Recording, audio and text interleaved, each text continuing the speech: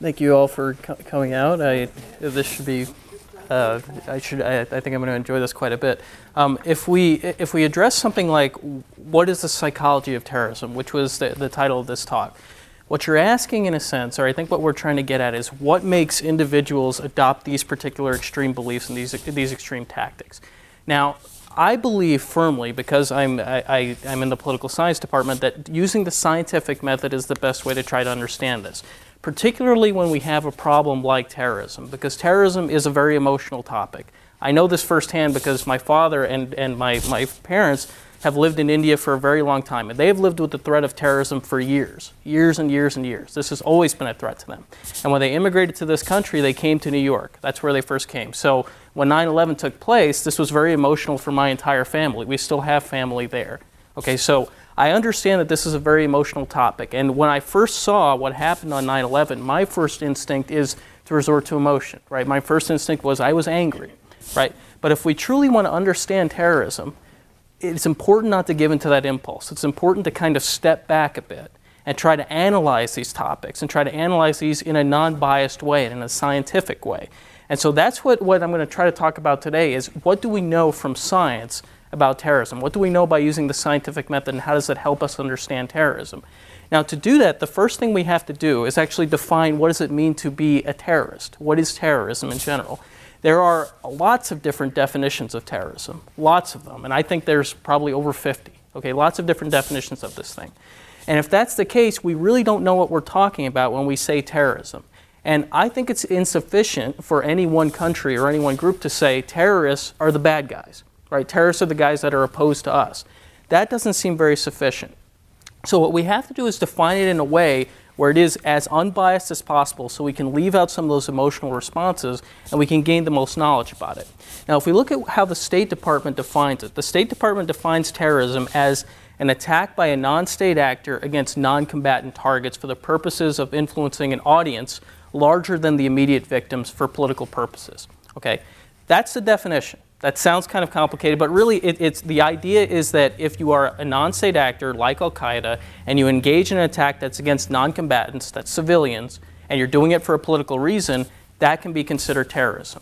Now, what's important, though, is that sounds reasonable to everybody, I assume. It sounded reasonable to me when I first read it.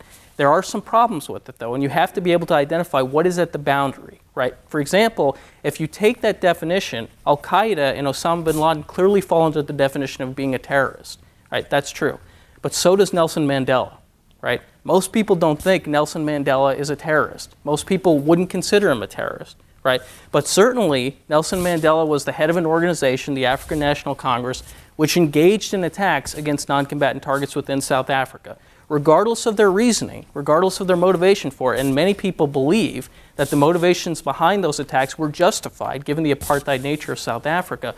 Regardless of that, if we're going to understand terrorism in a scientific way, it has to include individuals that are both the bad guys, that it's easy to believe that they're terrorists, but also in some cases the good guys. It has to be able to do that. The other thing that that definition does is it tells you some things that you might not necessarily be very, very happy with, like on 9/11, the attacks on the World Trade Center, that's an act of terrorism. That was against a non-combatant target. But the attack against the Pentagon is not terrorism because that's a military target, right? The Pentagon is a military center. That was all uniformed personnel, and there were some civilians, but it was a military target, right? So that is not terrorism, but the attack against the World Trade Center is. The other thing it tells you, in a way, is that states cannot be terrorists, right? The definition precludes any sort of states from being terrorists. So even states that engage in genocide or horrible acts that most people would think, that seems like terrorism, it can't be under that definition that we adopt. Now, I certainly invite anyone to criticize that definition. And judging by all these cases at the boundaries, it's really easy to do. I think it's easy to do, and I'm certainly not happy with it. But if we're going to understand a concept scientifically, we have to have a definition that is consistent. Okay, we have to have that. Otherwise, we don't know what we're talking about, and we can just say the bad guys are terrorists, right? And that's not what we want. We want to be able to understand this phenomenon scientifically, so we have to be explicit about what exactly it is. Now, if we adopt the definition that I just outlined, what do we know about terrorism? This is a good question. What exactly does the scientific community know about terrorism? Well, one thing that the scientific community has really been able to do is to look at a lot of the beliefs about what terrorists are. After 9/11, you probably heard a lot of these, that terrorists are psychopaths, they're psychotic, right? You probably also heard that terrorism is spawned from uneducation, from people who are non-educated, right? The uneducated tend to be terrorists. What you also probably heard is that poverty breeds terrorism. That's the one you hear quite a lot. In reality, when you look at the empirical record, you look at tons and tons of evidence, tons and tons of profiles of these people, none of these are true. None of these are true at all. In fact, most terrorists, a lot of psychologists have talked to terrorists, have gone in and started to talk to terrorists. Almost none of them, a very small population of them, in any group there's going to be some individuals that have some mental disorder, but the vast majority of terrorists are not insane at all. They are clearly not insane. That belief has really been discounted even by psychology, this idea that terrorists are insane. Okay? The other idea was that terrorists are uneducated. But if you look at the population of terrorists, they tend to be more educated than the average individual. They tend to have more education, which is kind of disturbing if you think that education is truly the way to pull people away from violence. In reality, it doesn't seem that way at all. They actually are above the mean as far as their educational level. Most of them have had more high school, more college, and especially if you think about the 9/11 attacks, most of those individuals were clearly very educated. They had the ability to fly a plane. Lots of people don't have the ability to fly a plane. Lots of people haven't learned that. They knew something about physics, right? A lot of them knew something about physics. Most people don't. Right? So they clearly are above the educational level, and that's not just in that particular incident, that's across a large amount of data and a large amount of groups. Okay. The other one that we had is that they're poor. But again, if you look at the terrorists that participated in 9/11, bin Laden certainly wasn't poor. Right? Nasrallah in Lebanon, who just engaged in these attacks against Israel, certainly not poor. Right? Muhammad Atta, who flew the plane, right? Not poor at all. He had lots of education. They're not poor. They don't seem to be coming from poverty. So it's not poverty, it doesn't seem to be a lack of education, and it certainly doesn't seem to be that they're crazy. In reality, if you look at what they're like, if you look at what the composition of these individuals are, they tend to be very similar to ROTC recruits, right? Actually, if you look at their background and you look at their history and you look at where they've come from, and you look at their belief system even, they tend to follow a lot of these same beliefs. Why do people join ROTC? Lots of times they join because they need money for college. Lots of individuals join terrorist organizations because they need some sort of sustenance to try to live, right? They need a meal. They need some boots. They need they need a job, essentially, right? Another thing that's consistent amongst ROTC recruits is that they have some sort of dedication to their country, right? That is consistent across terrorists, right? That's pretty consistent across people who participate in terrorist organizations. They also feel some sort of dedication to their country. They also feel some sort of dedication to what they consider to be their nation, what they consider to be their population, right? That tends to be pretty consistent, okay? Now, having said that, we know that most people don't engage in terrorism. Most individuals do not engage in this activity, right? So something has to happen that precipitates this. Something has to happen that causes individuals to move towards violence.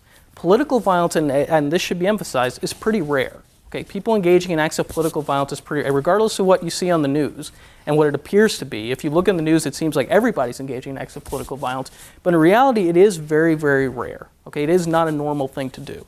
So a real question is, what is motivating an individual that seems to be above average intelligence, in a good social standing? What is motivating an individual like that to engage in an act of terrorism, which seems to be such an extreme tactic? Well, if we want to know the answer to this, what's very important to do is to stop looking just at the terrorists themselves. Okay, this is what I would argue. If you just look at the terrorists themselves and you don't look strategically, meaning you don't look at how events are affecting the particular individual, which is motivating them to engage in terrorism, you're only getting half the picture. Okay? In reality, these individuals are pushed by forces that are outside. Right? So if you have a terrorist that's considering engaging in an act of terrorism but has no opportunity to do it or has no motivation to do it, then they won't engage in this activity. Right? But if you have an individual that is there that has these tendencies and something comes along and gives them the opportunity to do this, or something gives them a reason to do it, that's when they will act. Okay? So let me go over a concept in political science which is known as the security dilemma. Okay? And this is used as an explanation for why individuals engage in terrorism. The vast majority of individuals in any society don't engage in political violence. They are pretty content with what they have. Okay? But what typically happens is that there will be an entrepreneur of some sort, a political entrepreneur of some sort, that will say, to try to gain some sort of power, to try to gain some ability to hold a higher office or hold a leadership position, that you as a group, right, if you guys represent one population of people and I were a leader trying to recruit you to do terrorism, one thing I would tell you is that all of you, all of us, are under attack. All of us have something to fear. All of us should be worried about, say, Arabs. All of us should be worried about, Muslims from the Middle East. We are all in danger. And I would preach this to you again and again and again. And what I would do strategically is I would point to examples of this. I would say, look at all the terrorism that you see. Those are all Arabs, right? Those are all Arabs engaging in this activity. In reality, I would say they're not just Arabs, they're all Muslims, right? In reality, Arabs are only a small fraction of the amount of Muslims in the world, a very small fraction. But that doesn't matter, because as long as I pitch this to you, and as long as you start seeing these images again and again and again, and you start to believe me, then maybe you will feel under threat. And even if you don't join a terrorist group yourself, you might be inclined to be more sympathetic to me and support me, maybe even just giving me money, right, to try to continue my cause. That is exactly the kind of tactics the terrorists use to try to motivate people. They try to create this sense of fear. They try to say, look at the world out there, right? For example, if you're bin Laden, what you might say is, look at the United States. Look what the United States does. The United States bombs anybody it wants, and nobody ever punishes the United States. The United States kills a whole bunch of civilians, but they're not considered terrorists at all. They just call that collateral damage, right? That's how callous the United States is. That's how nasty the enemy that we're dealing with is. Do you really think that they would care if they accidentally bombed your house? They would just consider it collateral damage, right? And again, I'm speaking from the perspective of trying to recruit people into terrorism, right? I would say these things again and again and again, and I would point to examples very selectively and very strategically again and again and again that would increase people's fear and people's belief that they are under threat and that they have a reason to support me. Okay, I would keep doing that again and again and again. And if I keep doing that again and again and again, eventually the United States might start to pay attention. The United States might say, well, we have to do something about this. This guy's out of control. He's saying things that are completely wrong. He's distorting everything. We have to maybe arrest him, right? But then the act of arresting me makes me a martyr, right? To all of you, it confirms everything that I've been telling you, right? That's how individuals are motivated to terrorism. It's a strategic process. It's not enough to just look at the terrorists. You have to look at what the government does too, right? You're playing chess here, right? And the actors that are involved in this, if I'm a terrorist leader, I'm thinking strategically. I'm thinking, if I take a certain action, what is my opponent going to do? How are they going to react? And how is their reaction going to help or hurt my ability to recruit more people, right? So if we take the 9/11 attacks, it's not enough to say that bin Laden probably anticipated a vast military response from the United States. He probably did, but he engaged in that attack anyway, probably because he expected a vast military response from the United States and realized that if he were able to survive it and escape it, he has demonstrated to the rest of his population, to his target population, that he is much stronger than you guys originally thought, right? If I say I'm going to oppose the United States today, right, no one would believe me. If I survive a massive U.S. strike to try to take me out, I have much more credibility in pitching that message to you, and you might believe me more, and you might come to my movement more to try to support me, right? Especially then if I have many more images to pitch to you about the atrocities the United States commits. Whether or not that's true or not, again, that doesn't matter. I just have to point to selective examples of things to try to make you believe that. That is exactly how individuals are motivated to terrorism. They're motivated by fear, and they're motivated by the strategic use of information by political entrepreneurs that seemingly have more than they do. Okay?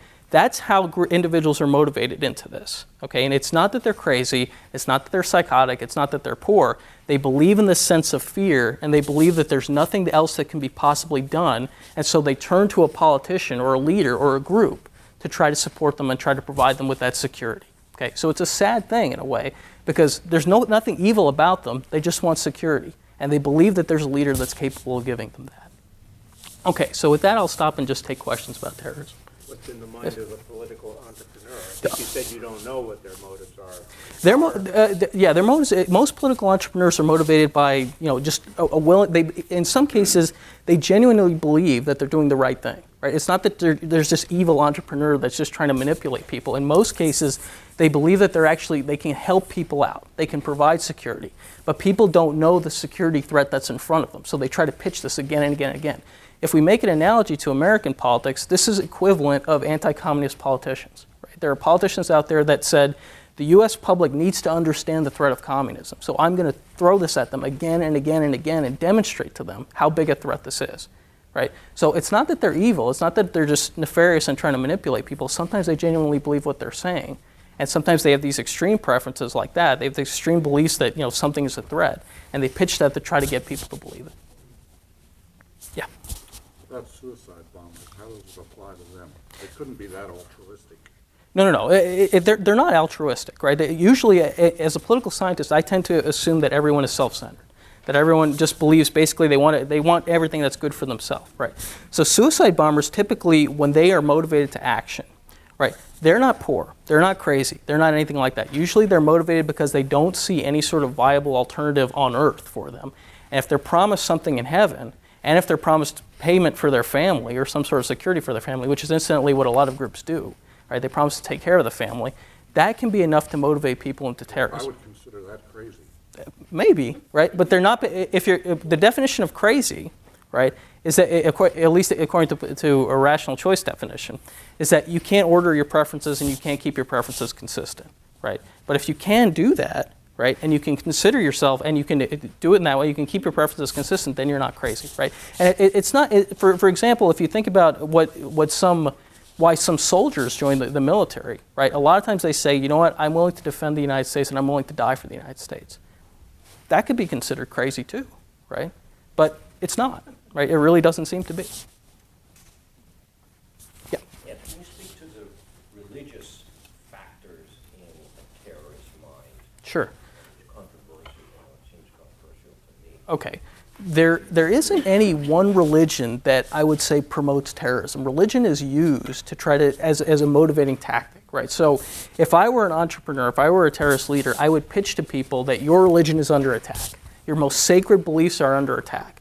And therefore, that's your reason to try to mobilize against our enemy, right? Because our enemy is destroying the big symbols of us, right? It's not that there's something about Islam that moves people to terrorism. It's the idea that what these successful terrorist leaders do is try to make Islam the issue, right? And if you put that as the issue and you say that that's what's under attack, that's very effective in catching a lot of people. Because what's important to recognize is that Islam is a very diverse religion, right? It's not this one monolithic block. There's splits within Islam, and there's plenty of splits within Islam.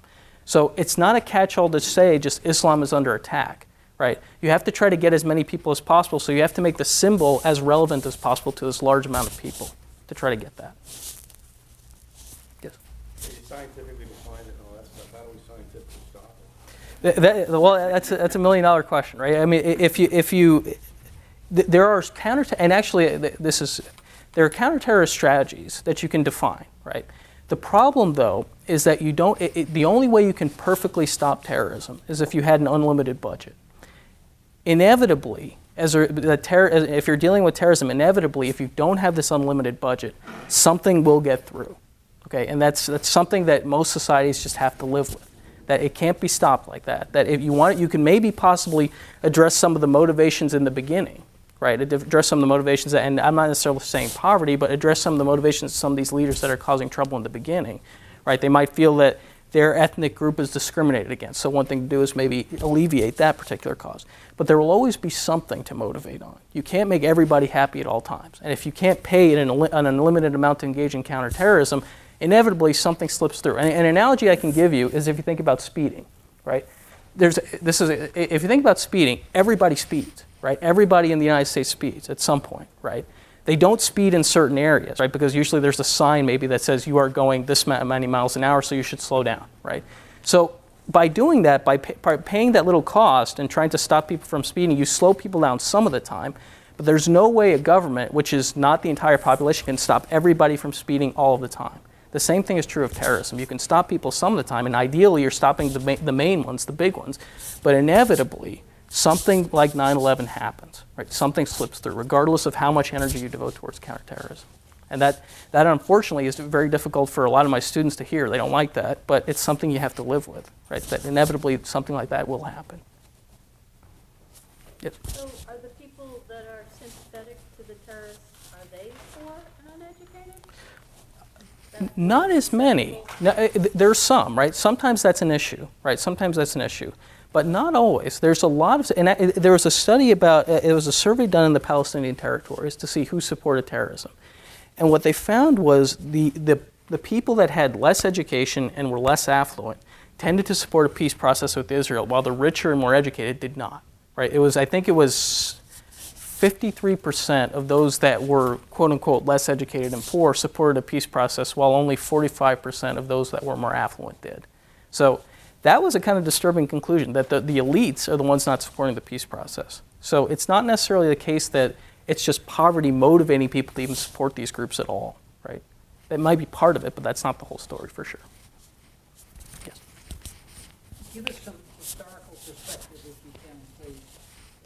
It's our impression. I would disagree with that. I would absolutely disagree with that. Terrorism has been pretty consistent as far as its if you were to data on terrorism that started to be collected in 1968, and if you look at the number of terrorist incidents, it tends to be basically flat across from the 60s into the 70s.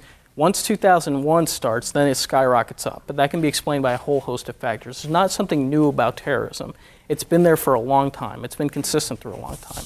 It's taken lots of different forms, such as suicide bombing started in the early 1980s. But before that, there were kidnappings. Before that, there were these, we see Zarqawi's hostage tapes today, and that seems like something new, but in reality, that kind of thing was being done for a long time, even before. So there's nothing really new about terrorism. Is there an increase in prevalence? You mentioned it takes off. Yes.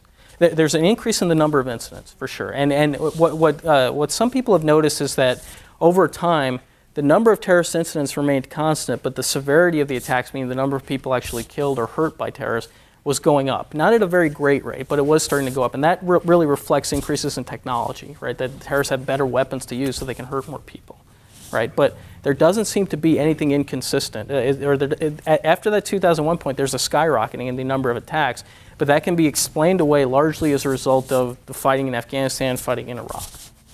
I actually think that this is an example of why it's a big mistake to overreact to one terrorist attack, right? Because as I mentioned, inevitably something will get through, and that's something to live with, right? But over time, if this is being done properly, if you've adopted the proper counterterrorism strategy, which, by the way, most governments do, you can really thwart a lot of these terrorist attacks, because terrorists are not supervillains. They're individuals like any other individuals, and they make mistakes. They make a lot of mistakes. Sometimes they do things really, really silly, like set off their bombs before they're even ready to go off, right? They do things that are they make a lot of mistakes, right? So if that's what you're dealing with, a lot of times you will stop terrorist attacks. Because our system is so perfect. No, it's not. It's Hearing stories about, no, sure. I mean, I think that's right. The system's not perfect, but the system does catch some criminals. It does catch terrorists, right? And there are some instances where terrorists just hurt themselves and it doesn't work. It's not easy to pull off something like 9/11. To do that, it takes a lot of coordination. That mission took a long time to plan, a long time to train people, to get the right people to do it. So it does take a while, and most of the time, I would argue, the U.S. government and most governments throughout the world are pretty effective in stopping this, right? But pretty effective at stopping this will not guarantee perfect security, and I don't think anything can. Most studies that I've seen pretty much indicate that there's nothing that can guarantee a world free of terrorism completely. But they evidently thought it would be more effective to, plant bombs in London or Madrid. Right. Well, and what's interesting there is that what you see amongst terrorists is that they are strategic, and they're not the crazy types that you see. They do tend to behave rationally, right? So if the United States increases its security within its country, inevitably that will lead terrorists to conclude it's much more difficult to engage in an attack against the United States, so maybe we can attack U.S. interests outside of the United States. Or maybe we can attack U.S. allies, right? Because that's an easier activity to do. In fact, if you look at most terrorist attacks against the United States by far is the leader in the amount of terrorism against it. And it's been that way since the 1960s. But most attacks have been against Americans outside of the continental United States, right? And that's because it's easier to get at them there. If you define terrorism as war, right, then we're talking about something completely different. And in my view, we're talking about something different. Right. I define war as something, and I think wars can happen between all governments and groups or governments and other governments. But terrorism, what distinguishes terrorism is that if we think about what a war does, you have a conventional army that's trying to destroy another conventional army as fast as possible. Right. But in a terrorist campaign, that's not the strategy at all. In a terrorist campaign, this is really, to use the words of one terrorism expert, it's theater. Right. You're signaling how strong you are. You're signaling how weak the government is. Right.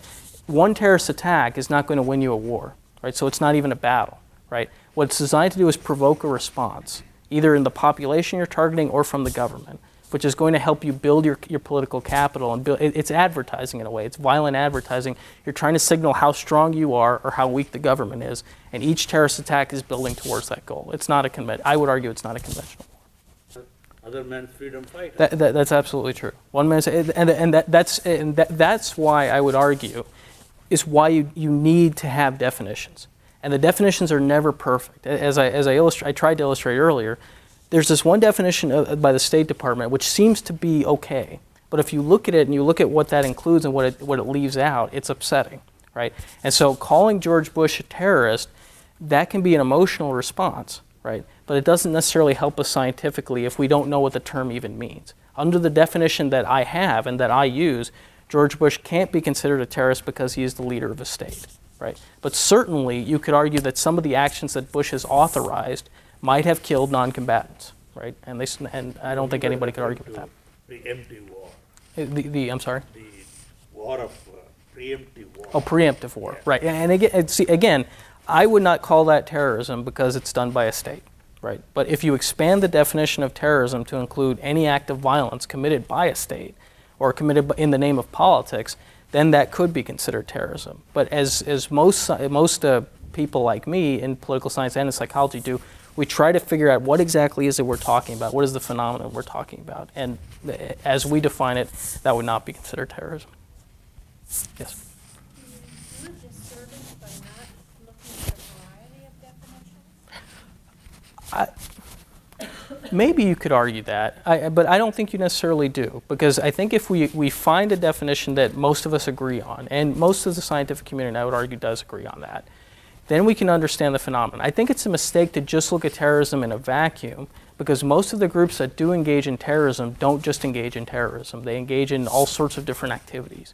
Right? Most of them don't necessarily just target civilians all the time. They target civilians and military organizations. So if you just look at Al-Qaeda on 9/11, they didn't just target non-combatants at the World Trade Center, they hit the Pentagon as well. So I think it's a mistake to just say we're only going to look at terrorism. I think you should look at terrorism as a tactic, not necessarily as what the group is. You can look at it as a rebel group that is engaging in an act of resistance against the government. And sometimes that includes terrorism, and sometimes that includes other activities. I think that's actually a better way of expanding what we're looking at. Okay, if we do change our definition, though, I would argue we're making the problem actually worse. Because if you do make it, then suddenly everything is included in terrorism. And I don't think everything could be considered terrorism. Right? Any act of violence that a state takes, or any act of political violence that a group takes, I don't know if you can consider everything terrorism. So we might actually be convoluting what exactly we're talking about. But I take your point, that if you do expand the definition, you might get different things. What is terrorism? Okay, well, historically, if you are a weaker opponent, right, if you're facing a government that's very, very powerful, like the United States, a conventional strategy would be to fall back into an insurgency or fall back into guerrilla warfare. Unfortunately for the opponent, that is a very ineffective strategy. It often is extremely ineffective, and it doesn't seem that way to us now because the United States is dealing with terrorist threats that seem very, very severe, and they are. But if you look at the success rate of insurgencies and of guerrilla wars over time, they tend to be very ineffective. They tend to just prolong the inevitable. So that's certainly something that countries or that states or that non-state actors that the United States fights can do, but it really is in a lot of ways an act of desperation. It really doesn't tend to work as well. I would be willing to say that some of the activities that the revolutionaries engaged in certainly could be considered acts of terrorism. Yes, absolutely. I would, and I use that example quite frequently in my class to demonstrate why it's really important in a way to say we're going to move beyond just saying Al-Qaeda is a terrorist, the United States is not. That's not sufficient. If we want to understand the phenomenon of terrorism, we have to incorporate things that you wouldn't necessarily as a gut reaction say that that's terrorism. But sometimes that's necessary to truly understand it. I can understand the frustration with definitions for sure. No, you do have to have them, right. Well, I think what's important is that we don't define our actions based on what is a terrorist and what is not a terrorist, right? We have to look at this as a larger phenomenon of insurgency, I think. This would be my goal. That terrorism is one tactic that is used by non-state actors, but that doesn't mean that certain non-state actors don't engage in violence and aren't problems for the United States, aren't security problems for the United States. As far as the second part of the question, as to whether or not there's actually any sort of solution, The solution really, in my view, is to just minimize the level of terrorism that you experience, right? You can take actions that will escalate the amount of terrorism you'll experience. You're never going to be completely free from it. As long as you can keep it to a minimum, that's really the best solution you have, right? There's some actions that a government can take that will escalate the amount of terrorism it experiences. You know, Dr. King said a threat to justice anywhere is a threat to justice everywhere. So we may minimize the terrorists. We can put up our walls around the United States, but it still goes on. And Yes. it's always going to be knocking at our door. So Yes. to just minimize the attacks here, we have interests everywhere. And that's possibly true. But I think also when we say we need to minimize the attacks everywhere, what we also have to think about is whose justice are we talking about, right? Because if we're talking about Americans' view of justice, we consider certain things just wrong, right? But to the people that are doing those things, it's not considered wrong at all. So if you try to impose the U.S. set of rules on those individuals, that might provoke terrorism as well. If you are able to dehumanize your enemy to some extent, it allows an individual to engage in this type of activity and to some extent, very extreme levels, right? And an example you can think about is, do you guys remember in 1994 there was a real genocide in Rwanda, right? Most of those people were neighbors for a long, long time, right? There were Hutus and there were Tutsis, and the genocide happened against these Tutsis. Most of these people were neighbors for a very long time. But suddenly something went off. This idea of a threat was put into their heads again and again and again. So it dehumanized your enemy. And when you look at your enemy like that, it's easy, in a sense, to destroy them. And that's typically done in most militaries throughout the world, right? That they try to say, if this is an enemy, yes, they're a human being, but they are an enemy and that you have to deal with them, right?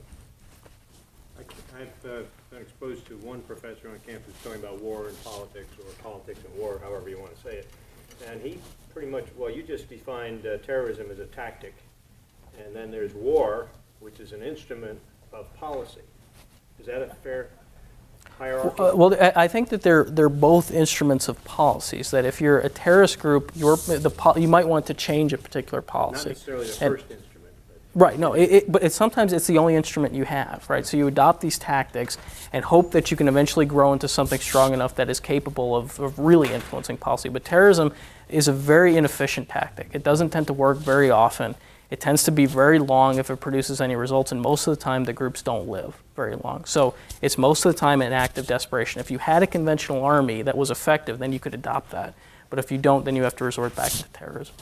I would define what's happening in Iraq as there are several insurgencies up against the United States at this point. Many of them engage in acts of terrorism, right? That's a part of their tactic. And if you think about the goal of, if you adopt this insurgent strategy, the goal is to try to convince your target population, which is, in their case, Iraqis and the United States, that a war is going worse for the enemy than it is for you, right? So the more they engage in these kind of activities, the more beheadings you see, the worse you think the U.S. position in Iraq is. In reality, the United States is not, the U.S. presence in Iraq can't be militarily defeated by most of these insurgent groups, right? It really can't. The Green Zone is completely fortified, right?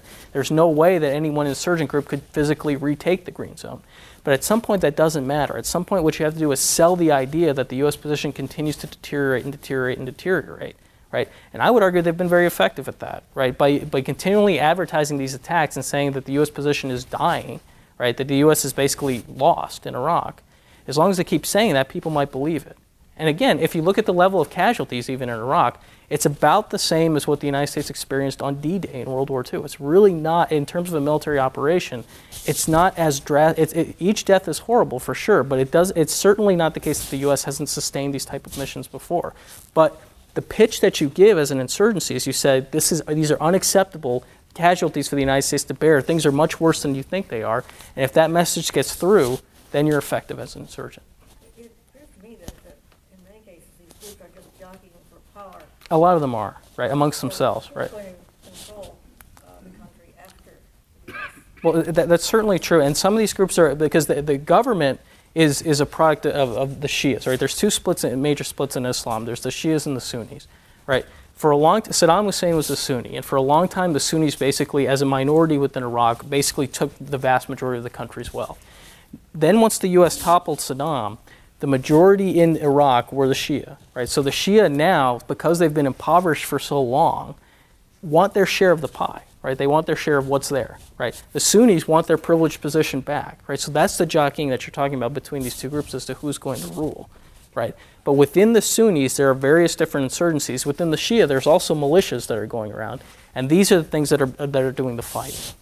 Well, the ones that you don't hear about and fail, they tend to be looked at not as insurgents, they tend to be looked at as criminals, right? Because that's what a government will do.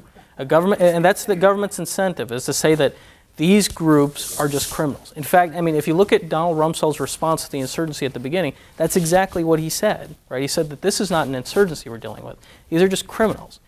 That's not a critique of Donald Rumsfeld. That's what most governments do, right? Most governments try to marginalize any sort of political rebellion against them, and by doing that, it inhibits the ability of these groups to gain anything, right?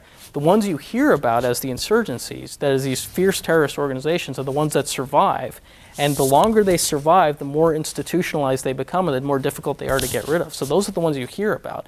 But in reality, I think the statistic is 70% of these insurgencies never make it that far. They die. They die quickly. Governments tend to destroy them. Yes. Algiers Revolution 1. Vietnam is another case. Yes. Where the Vietnamese Yes. won. Yes. So it's possible. It's possible. I'm not saying it's impossible, but the odds are against you if you're an insurgent. It's certainly not impossible. Certainly there have been very high-profile cases where insurgencies have succeeded, but it just doesn't happen very often. It happens, but it's pretty rare. The IRA was successful in that it was able to get a negotiated solution. It was able to get some sort of negotiated bargaining. It was able to improve its position as a result of using political violence. So if that's what we consider a successful insurgency, then yes, they were successful. If you consider an insurgency being successful as one that prevails victorious, like Ho Chi Minh, right, though he didn't live to see it, right, he didn't live to see the North Vietnam take back South Vietnam, then no, they didn't, right? Because they didn't destroy Britain completely, but they did get a negotiated solution. They did get something out of it, out of using violence. So I would think that sure, that could be considered success. Yeah. I wanted to go back to what you said about the leader instilling fear in the mind of the followers, and I would also say that from our perspective, you know, the American government and especially the media has kind of instilled fear in us, fearing the terrorists. Sure. So I wonder how important it is it for us to understand the psychology and what's going on with terrorists, and is that ever going to really get through? I don't know if it will ever get there. I mean, that's hard, right? Because certainly for me, right, I look at all this data and all this stuff all the time. But when I see a terrorist attack on TV, my instinct is to feel fear, right? Certainly that's the case. So anybody feels fear, right? Even if you know better, you feel fear, right? And politicians have these incentives to keep playing up that, right? This was the same thing during the Cold War, right? A lot of these politicians have incentives to say that communism is this massive force that keeps moving on and on and on, is a potential threat, right? So that incentive is always going to be there for politicians. The medias tend to look at things that have big headlines, so they'll keep advertising these terrorist attacks. So it's very difficult, I think, for any one individual to just say, or just completely say, look, I know that this is a rare phenomenon, I know most terrorist attacks don't succeed, I know most terrorist groups don't succeed, so I can just ignore that. Because it's difficult when you look at the images of what happens to actually resist that. And politicians certainly know that and exploit that. Right, so and that's not just a Republican, that's Democrats too, right? They all will exploit fears of a particular group. I think that there's a lot of truth in that statement, right? You have nothing to fear because the fear is not corresponding to what the evidence says. The evidence says that this is not really, if you look at the evidence, terrorist attacks kill fewer people a year than traffic accidents, right? But we're not afraid of traffic accidents. We're afraid of terrorist attacks, right? But in reality, they don't do that. It's the fear of them. And that's the whole point of terrorism. The whole point is to try to manipulate people's fear and uncertainty, right? By very publicly advertising these attacks, right? So there's a lot of truth to that. Whether or not any one individual can follow that is very, very difficult, right? Especially if you're bombarded with this every day. But a nation could follow. I don't know. A nation is a collection of individuals, right? Any nation is a collection of their individuals, But right? group psychology works. I don't know about that, but I'll move on. I think almost every government on earth has used fear to mobilize their population and done it successfully, right? Almost every one of them have done this, and that's not, again, they emphasize that's not just the United States, but it's most governments on earth. The states were originally organized for the purpose of trying to provide these public goods to people and provide protection to them, security being a big one of them, right? So overwhelmingly, an incentive to organize is to try to say, if we don't organize, there's another group out there that will exploit us. There's another group out there that'll cause us harm. So I think every state has tried to use fear to some extent, right, as a mobilizing force. They've all done it. It is problematic, and there are lots of governments that were at one point insurgencies, the United States government included, right? At one point, the United States was an insurgency, right? The whole idea of the Continental Congress was an insurgency. Sometimes this is, in a sense, is a normal development of these groups, right? They start off, sometimes they engage in violence, sometimes they don't, but they keep growing as a political movement, right? And if they do it enough, then they eventually they might seize power, right? The Democratic Party, when it was first coming to power, used a lot of things that they weren't necessarily terrorism, but it certainly was not a peaceful organization, right? It used violence, right? There's the whole Tammany Hall stuff and the way they were able to bring people to the polls and take them to several polls. That was a use of coercion, right? Most political parties do that, right? Some political parties, like Gandhi's movement, was just completely peaceful, but that tends to be rare. Most political organizations at some point use violence. And sometimes these political organizations grow into states. And whether or not that's acceptable or not, that's hard, because sometimes you just have to live with that, right? That's the way states are. Well, if you can substitute the word militants, which it can be a positive word, any movement there is militants. Yes. Address the subject and bring it to the public eye, as opposed to terrorism. And in my own research, that's what I've tried to do, right? I've tried to really emphasize that terrorists and terrorist tactics are really just a small part of the puzzle. It's the tip of the iceberg, really. There's really a whole lot more to it.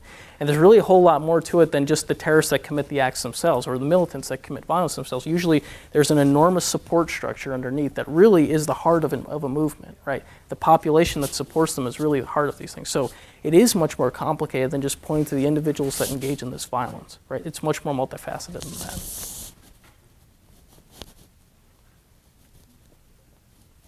Maybe you could kind of tell everyone what's going on here with the center that's been established. Okay. Recently there's been a center established by Kevin Murphy called the Center. I don't exactly remember the name, but it's a center devoted to understanding terrorism, and they recently had a conference on the psychology of terrorism, which brought together psychologists from Britain, from Israel, and from the United States to kind of organize what we know about the psychology of terrorism. And so it produced a document that was intended for public consumption to tell the public, what do we as scientists, as psychologists, know about terrorism. And the Institute is designed to do things like that on a pretty consistent basis. It's designed to try to provide grants to people like me trying to do research on terrorism, as well as trying to get people together in a consortium to try to figure out what exactly do we know, and how is this applicable to the general public. Right? So I would encourage you to look into that institute. It's a very good one.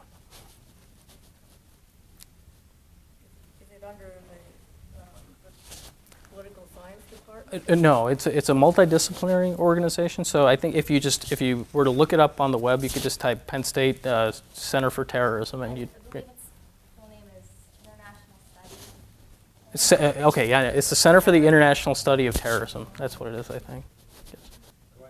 Yes. Well, it is a complicated problem, right? Because in any approach that you adopt to counterterrorism, there are trade-offs involved, right?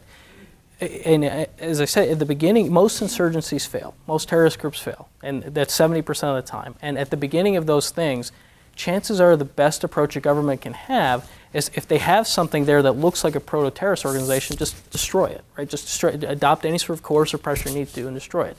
But that's not consistent across a whole life cycle of a terrorist movement. If the movement survives past that initial period and starts to institutionalize and look like something that becomes a political party, at some point you can't destroy it anymore, right? So there's a trade-off involved. How much coercive pressure at any given time do you adopt, right? Or how nice do you be to terrorists at any given point? How many concessions should you adopt at any given point? There's a thing in bargaining theory called the credible commitment problem, where it's basically if you give a terrorist group some sort of reward, what stops them from 10 years down the line or 5 years down the line or 5 months down the line from asking for something else and threatening violence again? So that's a big problem. There are all sorts of these trade-offs and these intricacies involved in counterterrorism for sure. Yes? You say terrorism is inherent in society these days, like poverty's always been inherent, always been before. I wouldn't say terrorism. I would say the need to resort to violence as a tool of politics, that's pretty common. That's common in states, that's common in individuals, that's common across. right? Sometimes that violence takes the form of a group attacking just civilians, right? So there is some, I don't want to say that that type of behavior is just inherent and is always going to be there, but political violence, I think, is.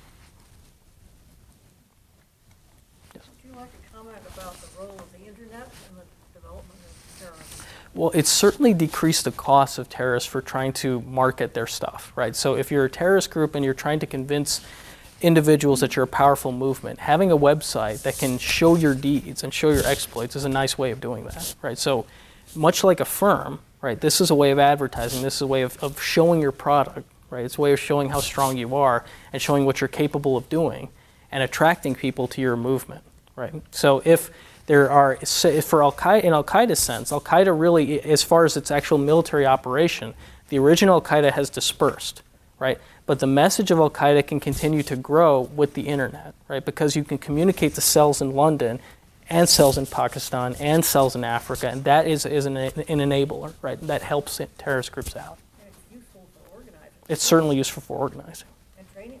Yeah, it can be, for sure. Yes. I'm resonating on your 70% of the insurgencies fail. Inherent in a lot of humans, at least, is the behavior in Las Vegas and Atlantic City. Right. There are some that are risky, right? I mean, 30% success is better than you'll get in Las Vegas or Atlantic City. Can be, right? So it might be a good bet. And in that sense, it's appealing. It can be, but that 70% is a general rule, right? If you apply different conditions, right, sometimes that probability will go up, sometimes it'll go down, right? And so it really depends on the conditions.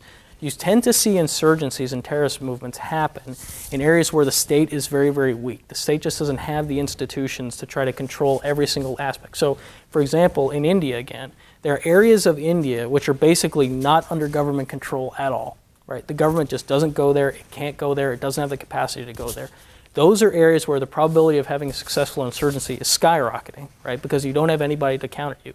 Whereas if you're in the United States and you want to start an insurgency in New York, that's not going to be very likely to succeed, right? So there are all these conditions that make insurgent success more or less likely, right? And it's interesting to model those, and I actually think that that's valuable research. So Montana, Wyoming? Those would certainly be better than the cities, right? But even those, right? Even those, the United States has a very extensive transportation system, right? So it can get there, right? It'll be able to get there wherever you are in the United States. It can get there.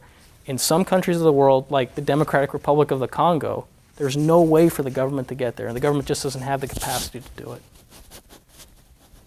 The insurgency of Gandhi and the insurgency of Mandela are seen as successes now. Yes. At least the advertised tactic was not violent. Yeah. Yes. Well, not in Mandela's case, but in Gandhi, yes. What are the relative pluses and minuses of different tactics? Yeah, that's a great question. And the pluses of Gandhi's strategy, it's a very risky strategy, right? It's really hard to convince people basically to stand in front of people that are willing to shoot them and do nothing, right? That's very difficult to convince people. But if you're able to do that, and you do get repressed, which certainly happened in Gandhi's case, there were attempts to repress him, there were attempts to destroy his organization, and you survive, that sends a very powerful signal to the people you're advertising to, right? That, you know, I was a nonviolent movement, I did nothing, and yet they tried to repress me, and I'm still standing here, right? That says that that your movement has a lot more teeth, right? And that tells the population something, and so it can be successful in that sense, but it's real risky, really, really risky, right? As far as the violent strategies, those have the potential to alienate people, right? Because sometimes you do go too far, and the population will say, well, we don't support that, right? The real question is, if you do that, can you provoke a government response that will get the population to say, we don't like you, right? But we understand we're under attack, so we have to support you. And I would argue that that's exactly what Al-Qaeda was trying to do, right? I think if there are no more questions, we'll wrap it up.